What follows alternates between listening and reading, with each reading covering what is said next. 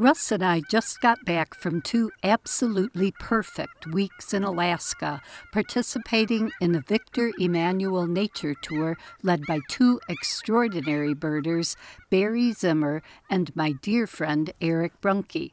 We flew in on June 10th, the day before the actual tour began, in order to relax after the very long flight and to get acclimated to the time change. Our plane landed in Anchorage after 9 p.m. It might as well have been 4 p.m. as far as daylight went. We never once were awake during the brief period of darkness on our entire trip, but it was well after midnight according to our biological clocks. Traveling west through time zones is the right direction to make waking up easy. Our days started at 5 or 5:30 a.m. through the entire 2-week tour, but we always woke up before the alarm went off. Of course, we paid for that at the other end of the day. When we settled down for dinner at 7 or 8 p.m., our bodies told us it was 10 or 11, and I was always wiped out.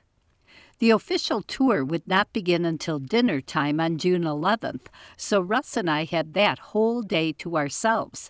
It turned out we needed it after realizing that we'd both forgotten important things at home. Eric and Barry had both arrived the night before, too. Eric was on the same flight as us. They offered to take us to the Anchorage REI, where they had to buy bear spray anyway, but we decided to walk the 3.1 miles on our own. It wasn't exactly exercise. I'm a pathological mosier, so we hardly made good time, but walking felt good after sitting so much the day before. Plus, I spotted a snowshoe hare chomping on some ornamental plants along the street, retreating to the adjacent parking lot when I pulled out my phone to photograph it. That turned out to be our only sighting of this species on the trip. Having never been to Anchorage before, I had no clue that the dominant urban gull in those parts is the short-billed gull, formerly called the mew gull, until it got split from its Eurasian counterpart last year. It was disconcerting to check through so very many gulls flying over without being able to detect for certain a single herring or ring-billed gull.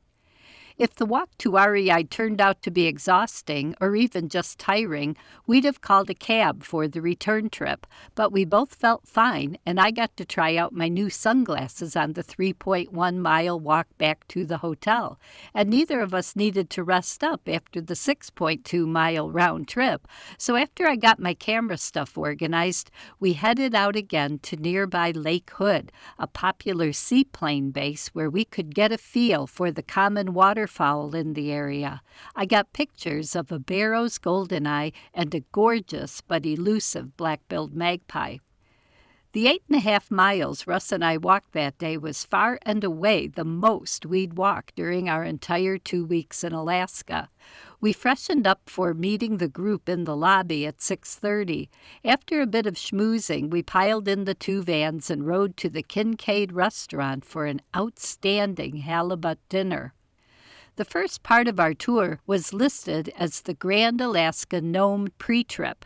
Our flight was set for mid-morning. Some participants would be leaving after Nome without having a chance to bird in Anchorage at all, so our leaders set up an early morning optional short trip to Westchester Lagoon, a wonderful Anchorage birding hotspot.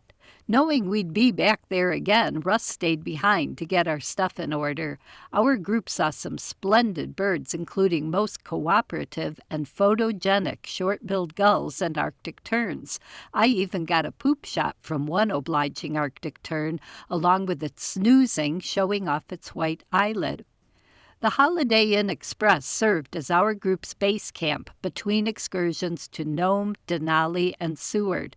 They let us keep extra stuff in a storage room between these shorter trips. Russ and I had each checked a large bag for our flight in, but would only need our carry-on bag for the 4 nights we'd be in Nome. So Russ brought our large suitcases to the storage room and then chilled out a bit. When the rest of us got back to the hotel, we loaded up our luggage for Nome and headed back to the airport. Our big adventure was about to begin. I'm Laura Erickson, speaking for the birds.